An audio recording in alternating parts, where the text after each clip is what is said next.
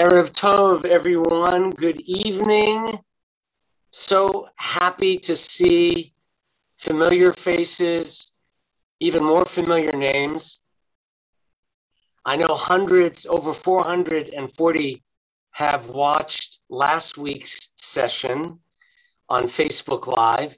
We're going to do what we did last week. Those of you who went to timemphis.org on Zoom, I'll be staying with you afterwards at 8 o'clock when the presentation ends, and we'll have our dialogue then.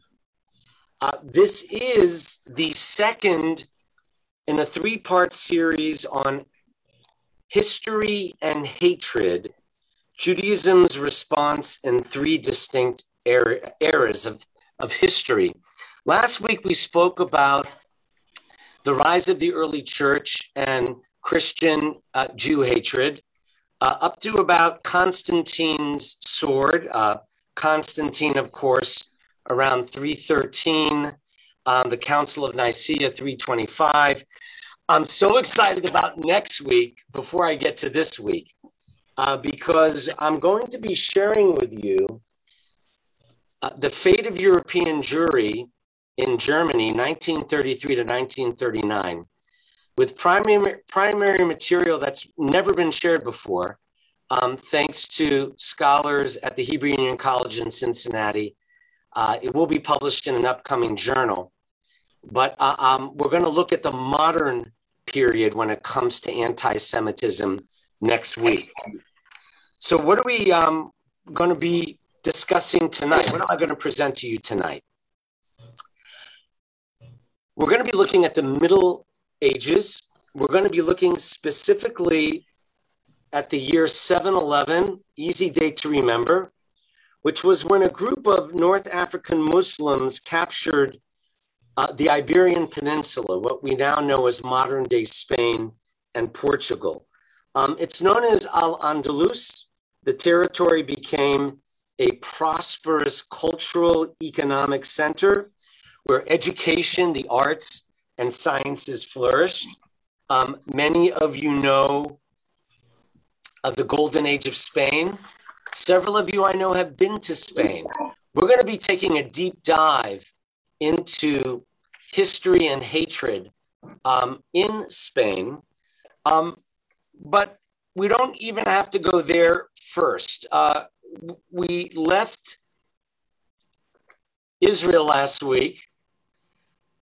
The anti-Jewish ideology of Pope Innocent III, who ruled between 1198 and 1216, is important because he's the Pope who set out the doctrine that Jews have a right to survive, but only as perpetual slaves for killing Jesus. He convened the Fourth Lateran Council in 1215, which forbade Jews and Christians from working together. And you may know, some of you, that the Fourth Lateran Council in 1215 also required Jews to wear special badges to distinguish Jews from Christians. Also in the 13th century, there were two new preaching orders as part of the campaign to root out heresy in the church.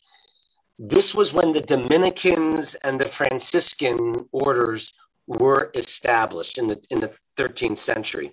And the Dominicans were especially active against the Jews. We're going to see that. In 1240, they participated in what we now know and call the disputations with Jews in Paris.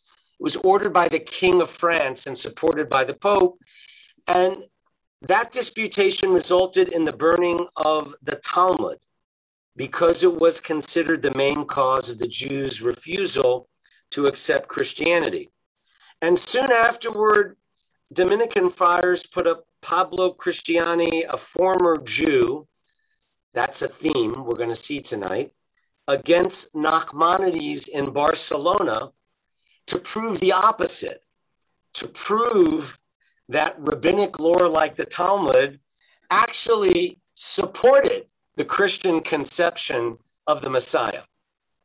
So as we're going to see in Spain in the 14th and 15th centuries, several converts and their children would become important bishops and church officials who, in order to emphasize their sincerity of their Christian faith, were among the most outspoken enemies of Judaism and the Jewish people. Now, regarding the disputation Nachmanides defended in 1263 in Barcelona, they centered on a few questions, and it was a setup to embarrass the Jews. The questions were, had the Messiah already come? Was the Messiah flesh and blood? What was the true faith? Now, we do have some historical record of that disputation. King James, actually, in the first, he said that Nachmanides won the debate. He gave him 300 coins and said, quote, "I have never heard a wrong position so well defended." King James I gave Nachmanides free speech to say things that were heretical. Dominicans accused him of blasphemy, and they wanted to condemn him to death. The king protected him from death, but had to expel him from Catalan for 2 years, and it led to permanent exile. Unlike Yehuda Halevi, that romantic Spanish poet we're going to meet tonight, he longed for Spain. He longed for Spain from Israel. That was Nachmanides. Yehuda Halevi said, "My heart is in the east." From Spain, he longed for Israel. Nachmanides ended up in Israel, and he longed for Spain. But back to the 12th century. Expulsions and massacres followed in Europe. The Jews of France, in case you didn't know, were expelled in 1182. In 1290, all Jews in England were ordered to leave. Last week, we talked about the blood libel, desecration of the host. There are actually trials of Jews that were hearkening back to the early church in Paris and Troy. Situation in Germany, a little more complex, but 140 Jewish communities were wiped out. The butchery of Jews was unprecedented in its geographic extent, from southern Spain in 1348 to Switzerland, Western Germany, flared up in Belgium and northern Germany until 1349. The 13th and 14th centuries, before we get to Spain itself, were a period when hatred and violence toward Jews were on the rise, relative to the golden age of Spain under Islam, hundreds of years earlier. Basically, if you want a good thumb benchmark date, 711 to about 1000 was generally okay, and it went relatively downhill after that, and we're going to get to the Inquisition. But 1391 was the turning point in the history of Spanish Jewry for two reasons. First of all, I should say that Jew haters were encouraged by the church, and mobs slaughtered Jewish communities in one city after another throughout Castile and Aragon. So what are the two reasons that 1391 was a turning point in history for Jew hatred? First, tens of thousands of Jews, we'll get to the numbers, especially among the upper classes, converted to Christianity to save their lives and their possessions. Second reason is Spanish rulers for the first time introduced legislation, specifically the Castilian laws of 1412, which isolated Jews socially and economically from Christians. And this new policy was underlined by another very famous public disputation that we must talk about, Everyone knows about Barcelona and Nachmanides in 1263, but after these riots in 1391, in the town of Tortosa in Spain, in 1413 and 1414, Jewish leaders were forced to debate Jesus as the Messiah. And the prosecution was always led by a converted Jew, and the proceedings were given this one, the blessing of one of the leading candidates to become the next pope, believe it or not. Talk about the cards being stacked. The many representatives of Judaism who were compelled by official command to come to Tortosa and to stay there during the disputation, they defended themselves nobly and with acumen. And in the difficult circumstances following the massacres in Spain, remember I told you 1391, they acquitted themselves by all records with considerable courage against the attacks of apostates who just assailed them. They're actually, I don't want to lose you, especially in the evening, but if you look up Joseph Albo, the Sefer Ikarim, a lot of traditional observant Jews, when they'll quote a lot of these scholars, don't necessarily know the historical context in which they're making their commentaries about Bible or about Talmud. Joseph Albo actually summed up talking points to deal with these disputations. In 15th century Spain, when the Jews were subjected to the pressure of constant persecution and missionary persuasion, you had these polemical exchanges. If you want to see the most influential and penetrating Christian side, Vincent Ferrer, this was a intentional polemical attack on Jews and Judaism. I have in my notes the archbishops, the names, but they sealed the fate of Spanish Jewry. Now, how did Jews respond? We were powerless. There is, though, leave it to Jews. What's the one thing you can't take away? The mind, right? Jewish humor. There actually was a book called Klimat HaGoyim, Confusion of the Gentiles, in which the author makes a systematic attempt to show that early Christianity was so mistaken and led by naive persons, and it, thank God, didn't get into Christian hands because it ridiculed the arguments made against Jews. Another wave of conversion to Christianity results from the pressure applied during this Tortosa disputation.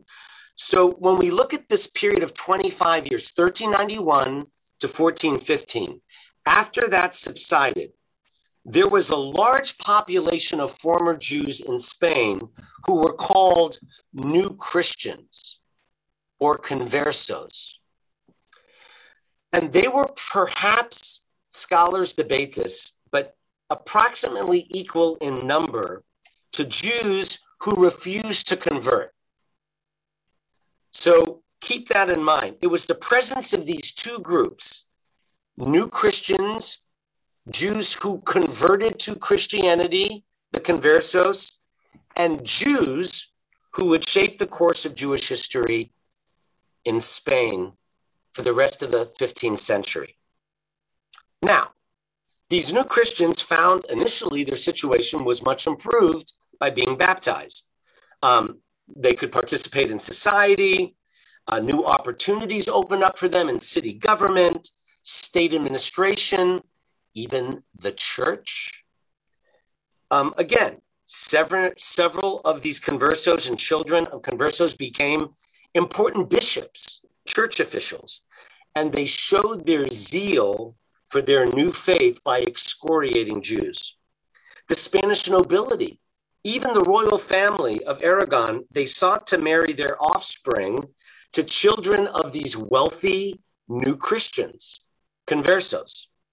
And while they were seemingly being absorbed into Spanish society, those who remained Jewish attempted to reconstruct their communities and educational institutions.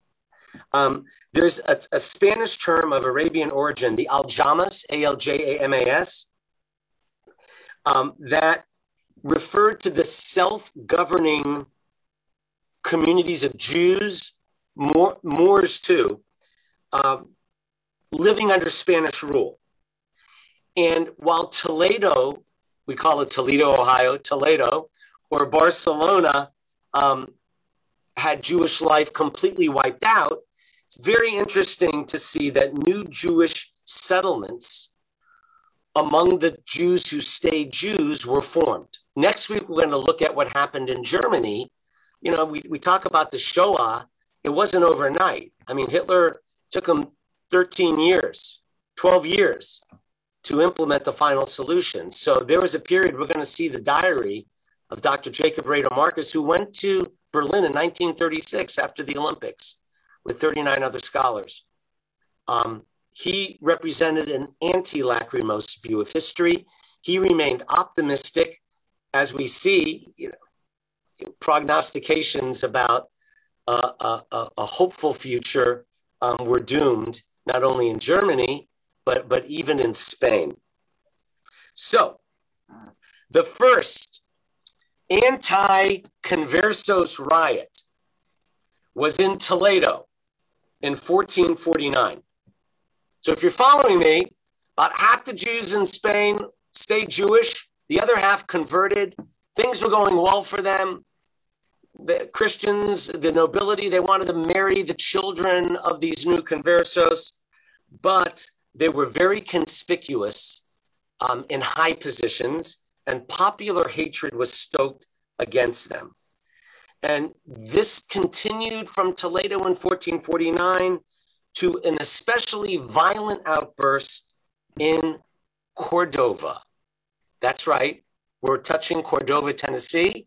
In Cordova, Spain, in 1473, attacks on these new Christians was rationalized by the accusation that they were really Jews in disguise, and they practiced Jewish ceremonies secretly.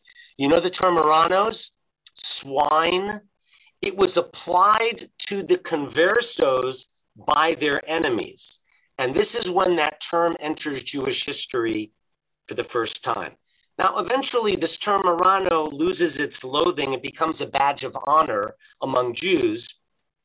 In 1469, we have the big merger in Spain. Isabella, the Queen of Castile, marries Ferdinand, heir to the throne of Aragon. 10 years later, the two realms of Castile and Aragon are joined into one Spanish kingdom. In 1480, they establish the Inquisition to investigate the charges circulating against these new Christians. Now, an Inquisition was a religious court to root out heresy under the jurisdiction of the Pope, but it was controlled by the monarchy. After torture, they claimed, the inquisitors, that they discovered several thousand secret Jews among the new Christians. They confiscate their property. They condemn them to penances like hanging your family banner in the name of the church for decades as a badge of shame. Those who refused to repent were turned over to the secular authorities and they were burned at the stake, as you know. The torture techniques were used. They extracted admission of a blood libel and this set the stage for what you know was a tragic date when the last Muslim territory on the Iberian Peninsula in 1492, Granada in the south, some of you I know have been to the Alhambra, they issued an edict, Ferdinand and Isabella, making Judaism illegal in Spain. And supporters of this measure argued that the conversos had to be quarantined against Judaism. Now, some Jews converted in order to avoid having to leave. But an estimated 100 to 150,000 Jews departed Spain in the summer of 1492. We know the Columbus story. Perhaps the cartographer was Jewish. Jury's out. But they went to Portugal first. That lasted 5 years, and then they were forced to be baptized. Others went to North Africa, Italy, Turkey, America. Some ended up in Tzfat. That's why we have Lecha Dodi on Friday night. By 1500, the greatest medieval European centers of Judaism had either been destroyed, England, France, Spain, Portugal, or much diminished, like Germany. However, in Eastern Europe, in the Eastern Mediterranean, Judaism was about to find new strength, and that's where a lot of our roots are, right? As we get to the early modern period and even later periods, we don't even have these denominations of Judaism. The word Orthodox doesn't even appear until the year 1800. So this, again, is an overview of history. I want to get back to Spain tonight, though. Modern Spain is a very young democracy. It's only been 46 years since Franco, the dictator, ended his rule. If you go to the old Jewish quarter of Cordoba, which I did, leading Jewish leaders from Nashville, there's a museum there that chronicles the history of the forgotten Jewish legacy in Spain. It's called the Casa Sfarad Museum. It's actually run by non-Jews who have become aware of their nation's legacy and are proud to reclaim it. They're saying, this is a part of my country and my history. This is a part of me. And as I sat there listening to this articulate non-Jew talk about his shame about what the church did to the Jews of Spain and his pride in the great Jewish Spanish thinkers, philosophers, theologians, I thought about, and I mentioned this last week, how we have a marvelous organization named Facing History in ourselves, and yet as a nation, how we haven't even come close to facing what was done to people of color in America, much less broadcast the gifts minority peoples and other faiths have brought to our nation. Half of the approximately 200,000 Jews in Spain left Spain in 1492. Half stayed. Now, the ones who capture our imagination on NPR, the crypto Jews, were probably fewer in number, despite our fascination with the stories of Catholic families keeping Jewish traditions alive, whether lighting candles only on Fridays, washing meat in salt, kosher, fasting, can't see it, you could still do it. There were likely fewer crypto Jews than assumed because of human and natural tendencies. Most of the committed Jews left. And many of those who stayed and happened to be Jewish didn't care about God. They didn't care about religion. Think about American Jews. Many American Jews are not as committed as those of you watching this talk. By 1506, there were not any Jews left for the Inquisition to convict in Barcelona. So I don't want to burst our bubble. I'm not saying there aren't cases, but despite our fascination with a few unbelievable stories of Jewish remnants, there are barely any traces of Jews from 500 years ago in a modern Spain that's only 45 years old post-Franco. So in that sense, Ferdinand and Isabella's larger Catholic monarch plan to make Spain one religion succeeded. Achieving their goal in 1492 meant expelling Jews, then Muslims, then fighting any Protestant who wasn't Catholic. Their main weapon was secrecy. Nobody knew who was a part of the Inquisition or who told on you. Confession was already part of the church. People were put in secret jails to extract confessions, and then they were publicized as enemies of the state. Penances range from flogging to having to wear a uniform with a cross, your family name on it, a listing of your offense. When you died, the uniform was hung in the church, marking your family for 50 to 70 more years. So there's no way that most of us would ever continue Judaism if that was the consequence. It was less like Nazi Germany and more like today's North Korea. The Inquisition programmed the masses. It instilled constant fear in people. Whatever it took for Ferdinand and Isabella to get what they wanted, in believing that they were chosen by Jesus to spread Catholicism as the only true religion. Before the modern period of world history ever began, you could argue Ferdinand and Isabella were the most modern of rulers in terms of efficiency, not morality. Most Spanish people today don't relate to this history because it's so distant. It's like asking an American how she feels about her relationship to Native American Indians in 1518. The last Spanish synagogue built before the 1950s was built in 1352. I went there. When you go there, there are questions like, what is a synagogue? What is a Jew? What is Judaism? So that is the success of the Inquisition in eradicating Jewish life and Jews for over 500 years. Let's talk about the Jewish response, because the most famous and impactful Jewish figures lived after the golden age of Spain. That's what's remarkable. Maimonides did not live between 711 and 1000. He lived between 1135 and 1204. Nachmanides, remember the disputation in Barcelona? He lived between 1195 and 1270.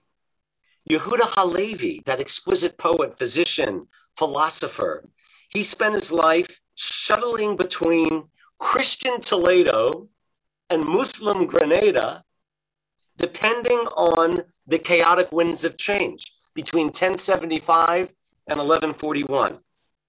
Moving back and forth between Christian and Muslim kingdoms. To give you a visual, Spain was Muslim, but then the Reconquista, the Christian armies, moved down from the north and eventually made it all the way down to Granada.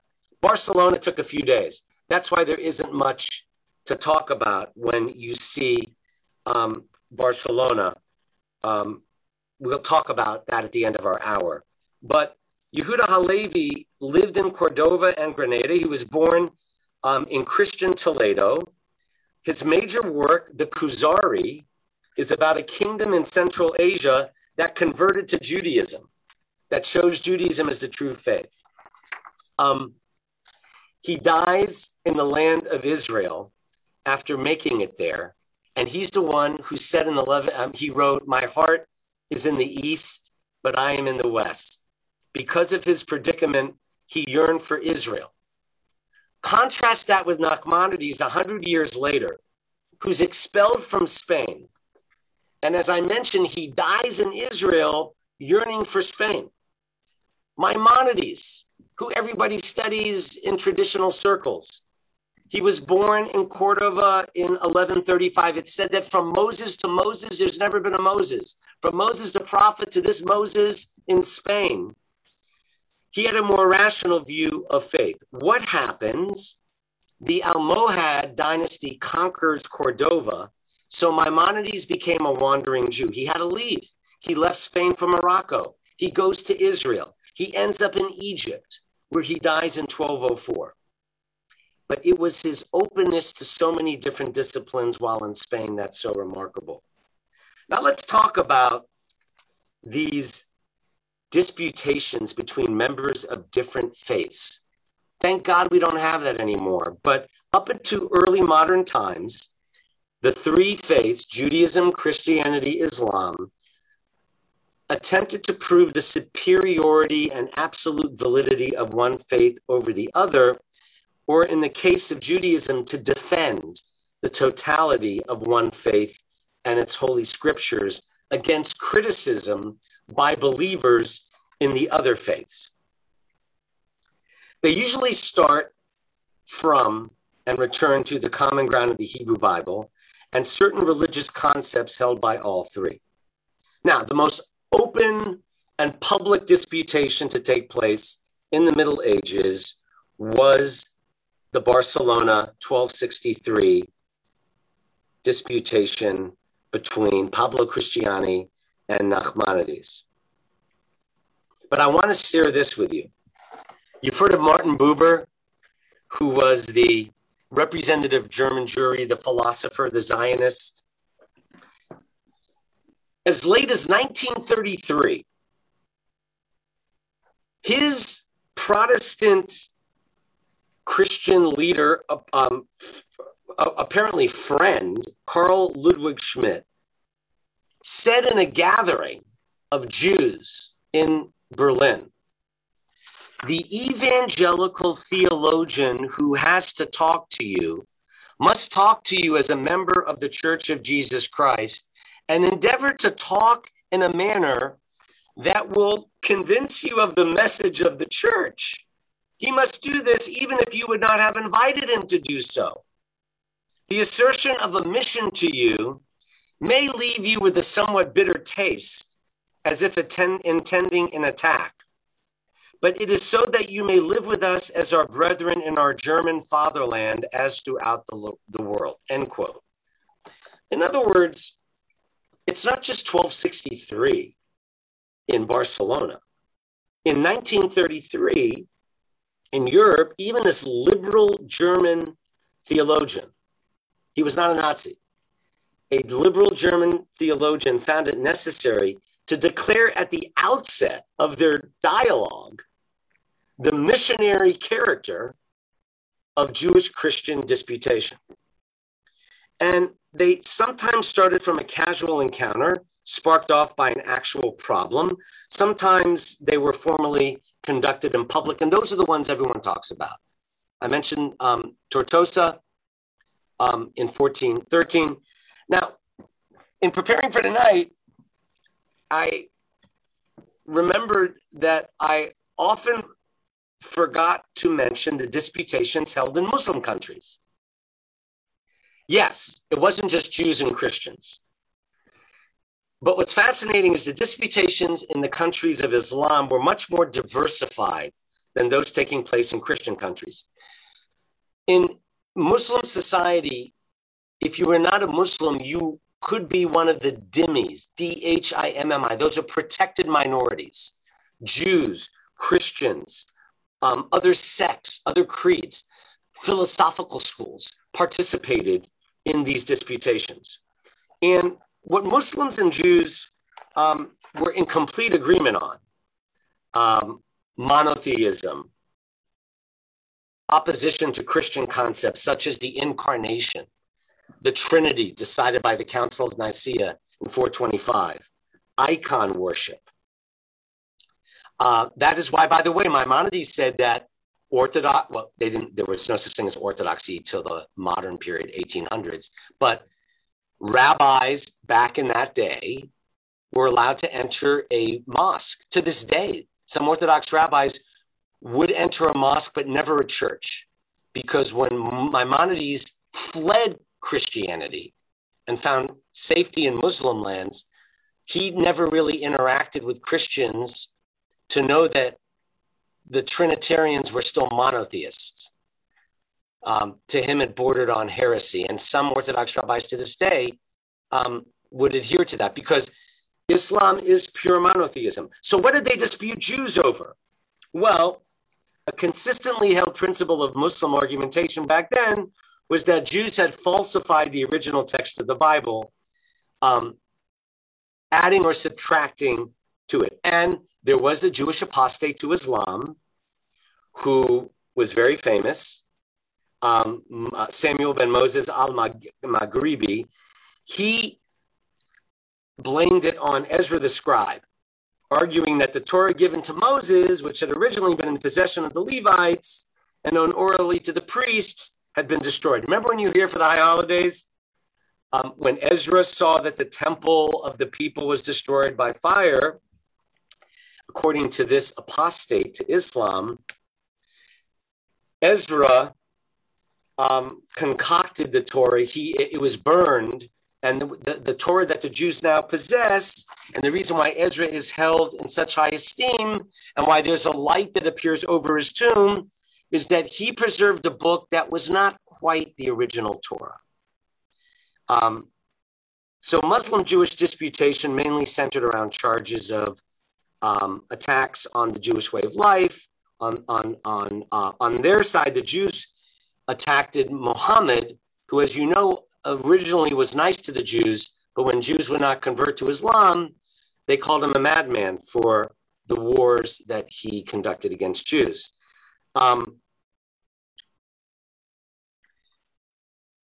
It's complicated. Whenever you go to Israel, whenever you study the medieval period, there was a golden age of Spain. We're going to talk about the Umayyad dynasty, which was the golden age. But there were different dynasties, and depending on who was in power, life got better or worse for Jews. Something interesting is the chapters and verses that you know today as a given were not invented until 1263 in the Christian world, and not until the early 15th century officially in the Hebrew Bible. Most scholars would agree that these were used as reference points in these disputations when Jews were put on trial. It says in the Bible, Jews read the Bible in Hebrew. And that's why when you look at an English Bible, sometimes the verses start in the middle of a sentence because they were used as strategic ways to prove a point against a Jew in a disputation, and for a Jew to use it as a point of reference to provide a rebuttal. The first time the word something like Spain appears in the Bible, if you want to look at the prophet Obadiah, it says in chapter 1, verse 20, V'gulat Yerushalayim asher bisfarad. The exiled Israelites, remember the destruction of the northern kingdom is Israel and Jerusalem and Judah in the south. It says that the Jerusalemites shall go all the way to the community of Sfarad, is the Hebrew word for Spain today. We don't know exactly what was meant. Maybe it was Asia Minor, but the idea is that it was as far away as you could go from the land of Israel. Why do I bring the Bible into this? Because the roots of Jews in Spain go back 1,600 years until 1492. Did you know that the trials went as late as 1818? The royal edict of Jews being expelled from Spain did not end until 1834. In the 1860s, select Jews were invited back for their expertise. Madrid invited Jews back to help them with their trains. Just an interesting fact, the uncle of Franz Kafka was among them. Modern Spain, I'm not going to spend time on, but I do want to go to Segovia. And when we talk about the regions of Spain and the population of its major cities, Spain was the most far up place you could go. Jews definitely were there by the time of the Roman Empire. In 1391, remember that date? 60% of Spanish Jewry was massacred. What were the four largest cities in Spain? Madrid, Barcelona, Valencia, and Seville. Seville, I want to spend a few minutes on. It was the capital of Andalusia, Al-Andalus. And there is the quarter in Seville, known as the Jewish Quarter. With the famous story of Susanna of Seville. If you don't know this story, look it up. She fell in love with a Christian count, and the spot is marked by a tile on the wall bearing a picture of a skull. And it's a silent witness to the tragedy that happened to her. And this is, when we tell the story of tragedy, we need to tell one by one, not these statistics alone of 100,000 Jews leaving or 60% being massacred.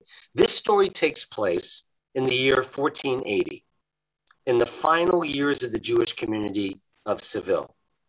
And by this time, as the newly emerging Kingdom of Spain strengthened itself through enforced conformity to Catholicism, many Jews had already left or converted to Christianity. But you remember what I said, there was suspicion among some Christians that these new Christians, conversos, were not true converts. And that's what led to this Inquisition we talked about. Well, there was Don Diego de Susana. He was one of those new Christians. He was in a high position. He was a target. He was a wealthy merchant.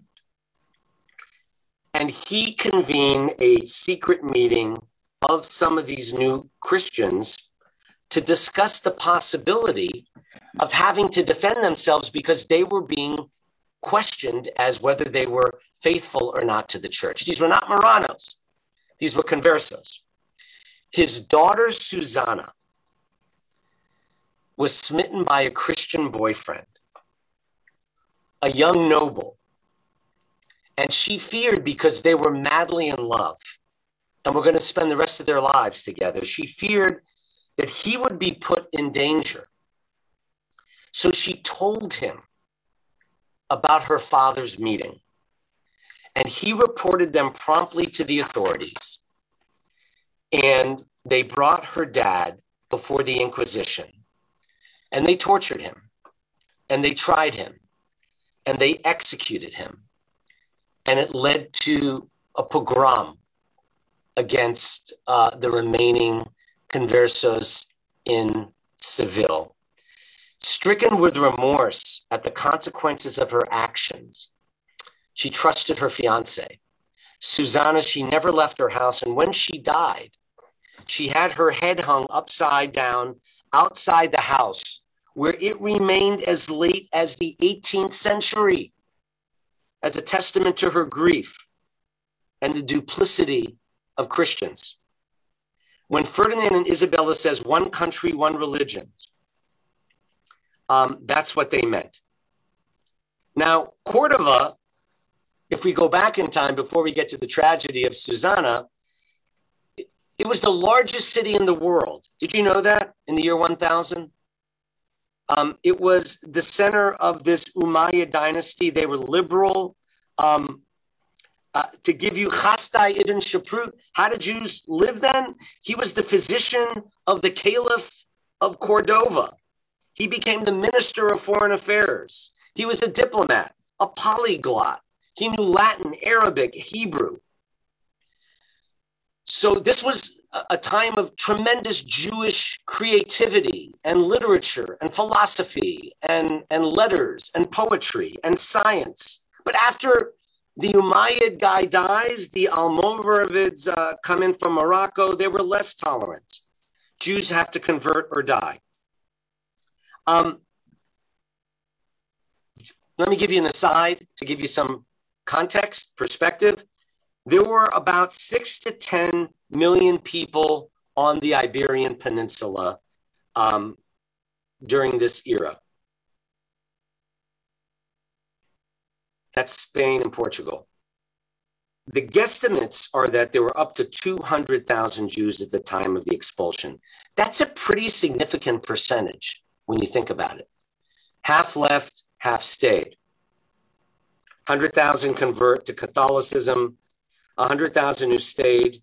And again, there is a debate over whether they converted out of conviction or out of convenience. If you ever go to Cordova, you need to go to the cathedral in the middle, because they preserved the mosque. It's like 5 city blocks, the most beautiful. You think you're going into a mosque. Then right in the middle of the mosque, it's like the Vatican. It's gold. It's the most, it's a statement as if sticking a knife in the heart, literally placing a cross into a mosque or synagogue. And it's symbolic of what the church did to Muslims and Jews in Spain. Was conversion a matter of acculturation or complete assimilation? I want to share with you, because I see my mom's here and she's a nutritionist and was a food writer. In that museum in Cordova, in the Jewish Quarter, they showed me, these are non-Jews, that pork in Spanish dishes was inserted into old recipes to prove that you were a true Christian and no longer a Jew or Muslim. There's a direct correlation between the amount of pork in the province recipes and the number of Jews who once lived in those provinces. You had to change the way you ate. You had to change your family name. Conversion was a means to one country, one religion. It meant converting not only into a different faith, but into a completely different person. We talked about the crypto Jews everyone is fascinated with. Yes, there are stories. How do you adapt? You use chocolate instead of wine, corn tortillas instead of challah, keeping alive traditions without realizing it. I mentioned about the lighting of candles, the washing of meat, very discreet expressions in Spain. But there are no traces of Jews left in modern Spain, as I said. This ended in the 1800s. It died an old death, but the Inquisition won. And being Spanish meant being Christian. There was an innocent comment I have in my notes about a family's older babysitter who commented going through the Jewish Museum in Cordova, "I didn't know you could be Spanish and Jewish at the same time."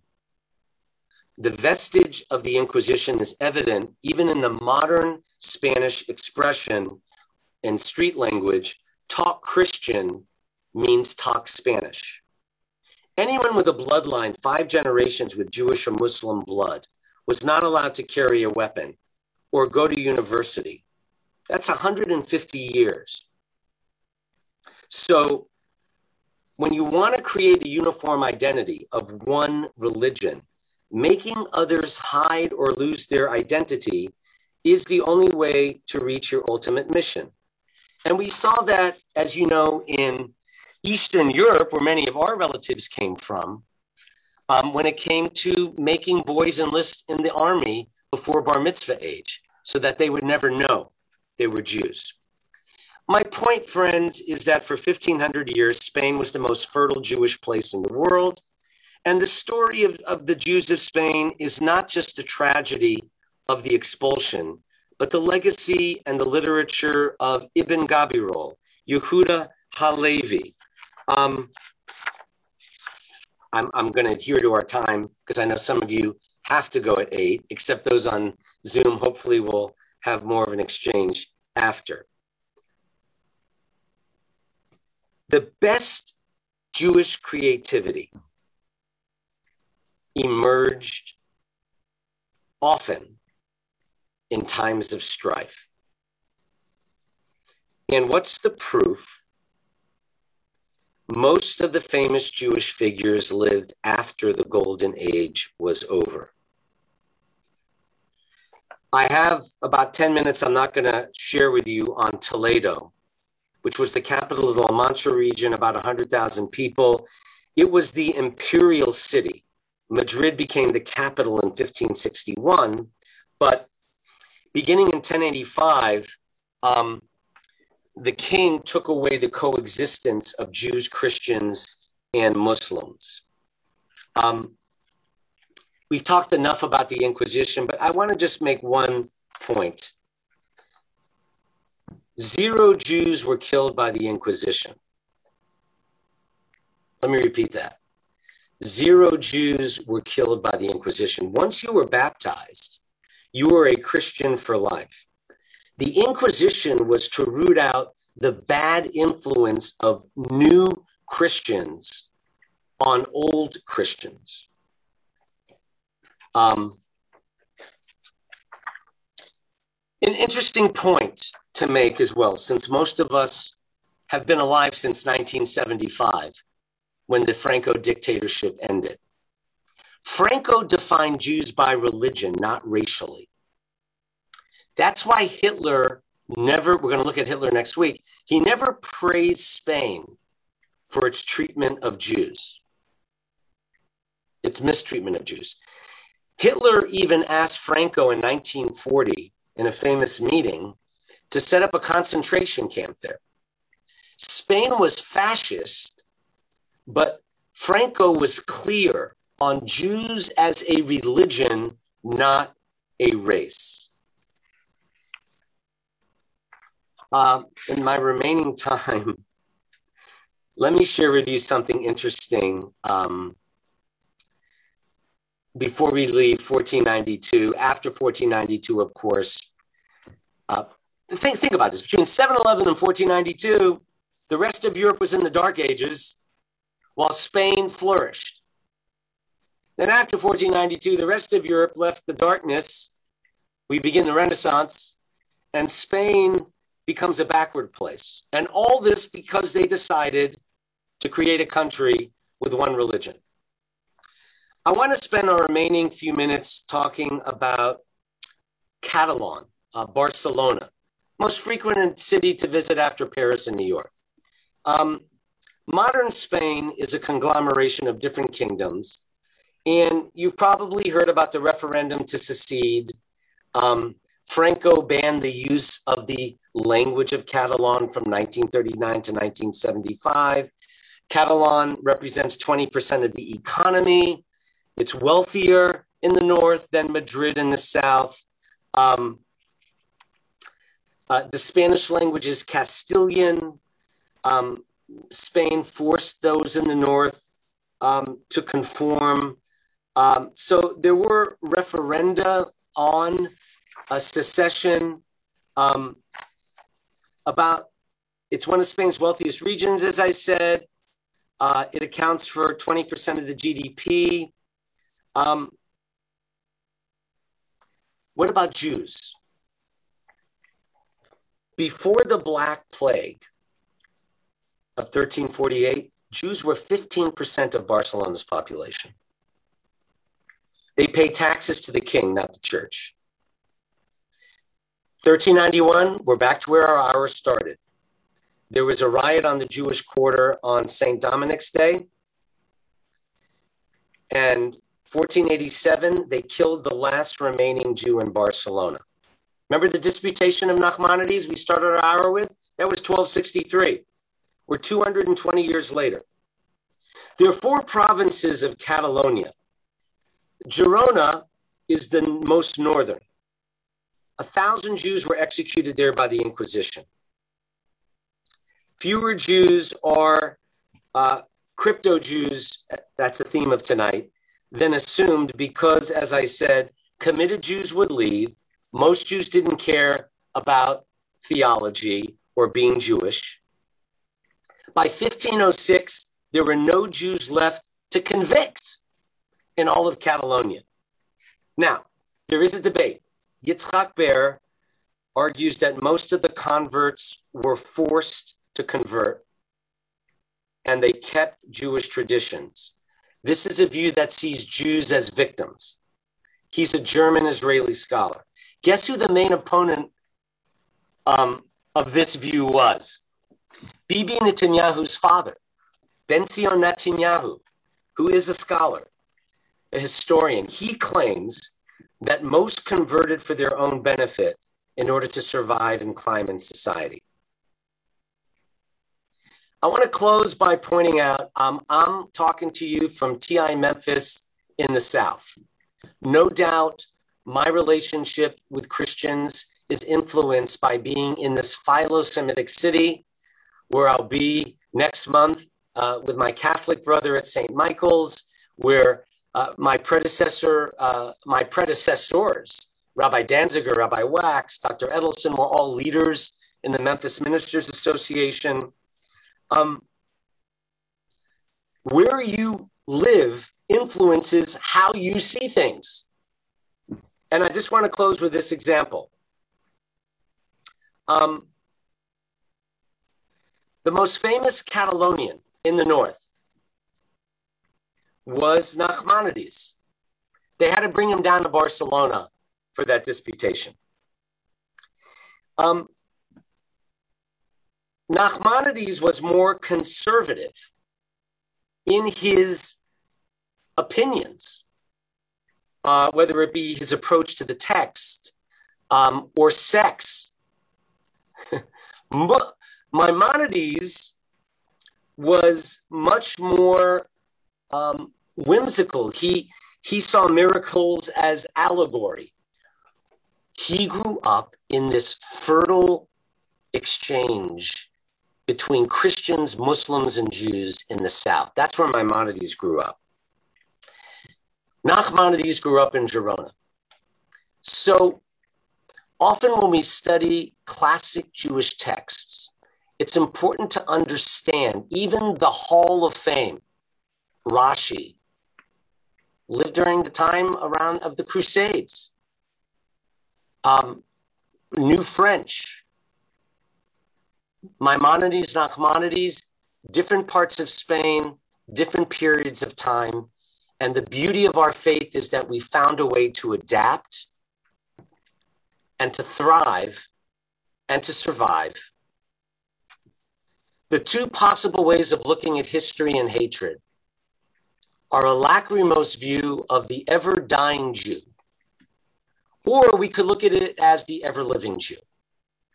The Torah study that we just had this past Saturday at TIU, and we're going to have this Saturday, will quote these Spanish products of this 711 to 1492 era. And we're all their legacies. Because where did the Jews go after that? Many are in our ancestry on this session tonight. So I want to thank those of you who are watching Facebook. If you want to join our class live next week, just go to timemphis.org. Anyone and everyone is welcome. I want to thank Lynn Owen for being the most fabulous registrar of our adult learning university. We're going to be doing some in-person and virtual. Rabbi Dreyfus will be doing that towards the end of the month, experimenting with that. So we want multi-access. If you're out of town, you can always join us this way. If you're in town, look for in-person if you're vaccinated, masked, and of course, distance. But thank you for taking your night to be with me. I hope you learned something new tonight. And I look forward to seeing you next week when I promise we'll get to the 20th century. Laila Tov, everyone. Take care and